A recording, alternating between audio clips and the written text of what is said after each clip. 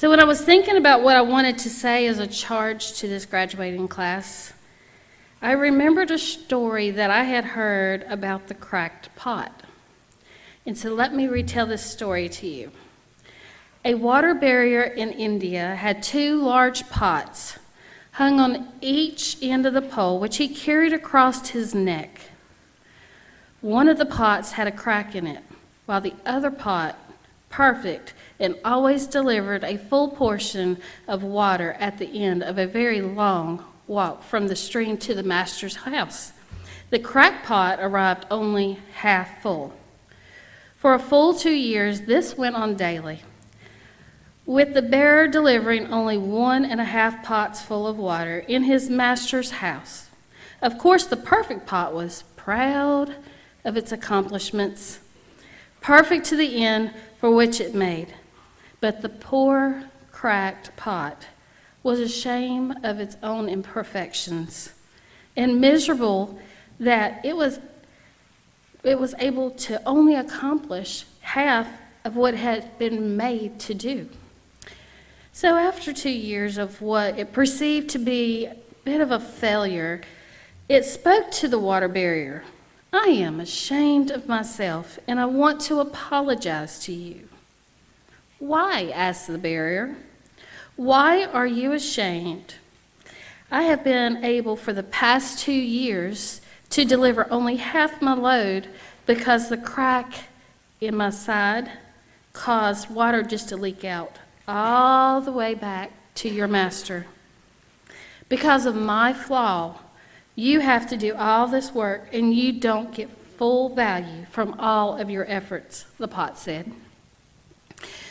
The water barrier felt so sorry and said, as we return to the master's house, I want you to notice the beautiful flowers on the path.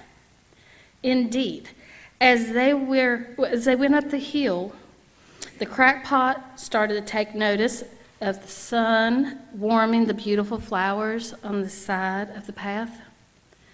And this cheered him up some, but he still was feeling a little bit down. But at the end of the trail, it still felt bad because guess what? It once again had leaked over half of its load out onto the ground. And so again, it apologized to the bearer for its failure. The bearer said to the pot, did you notice there were flowers on your side of the path, but on the other pot side, there are none? I've always known about your flaw. I planted flower seeds on your side of the path every day while we walked back and forth from the stream. You watered them. For the past 2 years, I have been able to pick all of these beautiful flowers to decorate my master's table. Without you being just the way you are, my master would not have had this beauty to grace his house. So each of us have our own unique flaws. We are cracked pots. But if we allow it, the Lord will use your flaws, my flaws, all of our flaws, to grace his Father's table.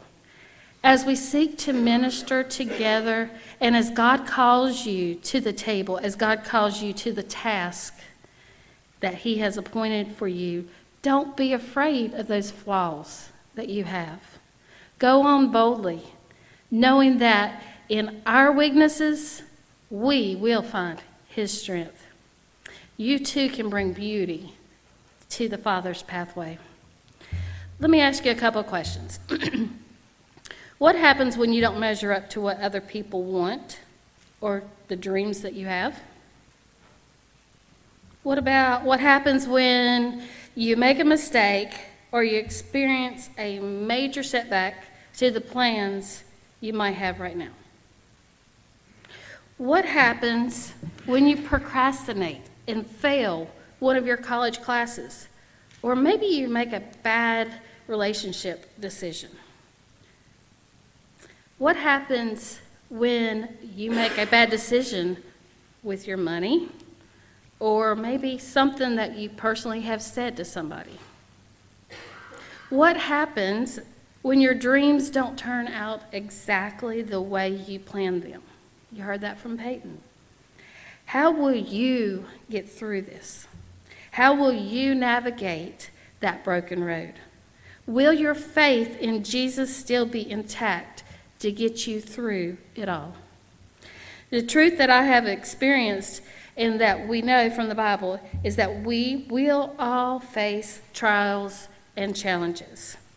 Jesus even told his disciples that in this world you will have troubles. So I want you to think about it this way, okay? Do y'all have cars? Yep. So any car you could ever drive or own is going to need what? Work, maintenance, very good. So, and it's going to need some repairs maybe from time to time, but that doesn't mean that the car's bad, right? It is just a reality of when you own a car, the car will break down.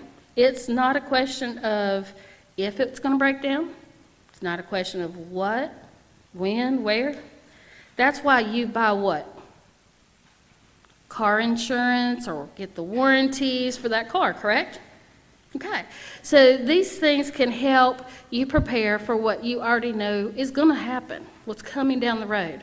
And even if you were to buy a brand new car, the reality is that it's going to need the maintenance and the repairs somewhere along the way, because breakdowns happen no matter how good of a car you have. So in the same way, even if your faith is strong right now, you are going to encounter challenges. I don't mean this to be depressing. I actually think that a gut check here sets us up for a greater faith, because it can cause us to be more prepared for the challenges that we will face in life. You see, I believe that greatness isn't measured by the absence of failure, but the character formed through it. That's why in James 1:2-3, it says, "Consider it pure joy, my brothers and my sisters, whenever you face those trials, because you know that the testing of your faith produces perseverance." Will you let your struggles define you, or will you lean into Jesus and soar? Isaiah 40:28-31 in the New International Version states, "Do you not know? Have you not heard? The Lord is the everlasting God, the creator of the ends of the earth. He will not grow tired or weary, and his understanding no one can fathom. He gives strength to the weary and increases the power of the weak. Even youths grow tired and weary, and young men stumble and fall. But those who hope in the Lord will renew their strength. They will soar on wings like eagles. They will run and not grow weary. They will walk and not be faint." So don't let your future struggles define who you are. Instead, remember to lean into Jesus and soar. As I close, I want to leave you with some really important words that I personally have learned along my journey. And this is good for not only the graduates, but also for the congregation. So if you'd like to take these notes, it's very valuable, at least it was for me.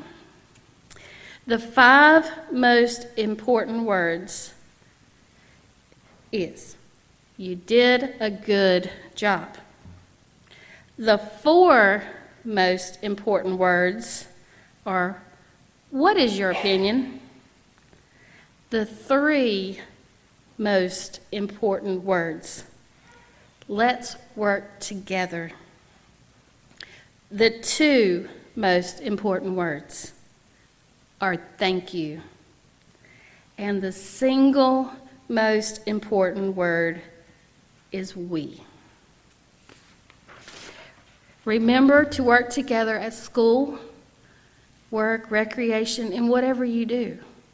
In 1 Corinthians 7:23, it states, "You were bought at a price. Do not become slaves of human beings. Brothers and sisters, each person is responsible to God. We should remain in situations where in every situation we call on God. When others ask you to serve, and trust me, they will. I'm going to pick on Julie. They just recently joined and they got asked if they could do stuff.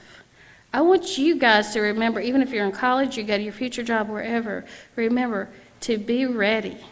Because remember, we as a group are better than individual. Stay daily in the Word of God. The Bible is our instruction book. I want to also remind you, let the Lord direct your hearts and minds to Christ's perseverance. If it is left to us, to you, to me, we will only become weary, we're going to lose our heart, and we're going to get discouraged. Rather than trying to muster up an ability to endure, let me urge you to actively call to mind all that Christ endured for you.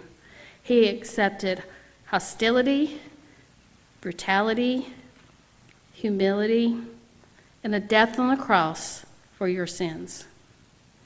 He rose from the grave so that we can live with him forever in heaven if we only believe. Amen. Now let the word of Christ dwell in you richly, teaching and admonishing one another in all wisdom, singing psalms and hymns and spiritual songs, with thankfulness in your heart to God. And whatever you do in word or deed, do everything in the name of the Lord Jesus, giving thanks to God the Father through him.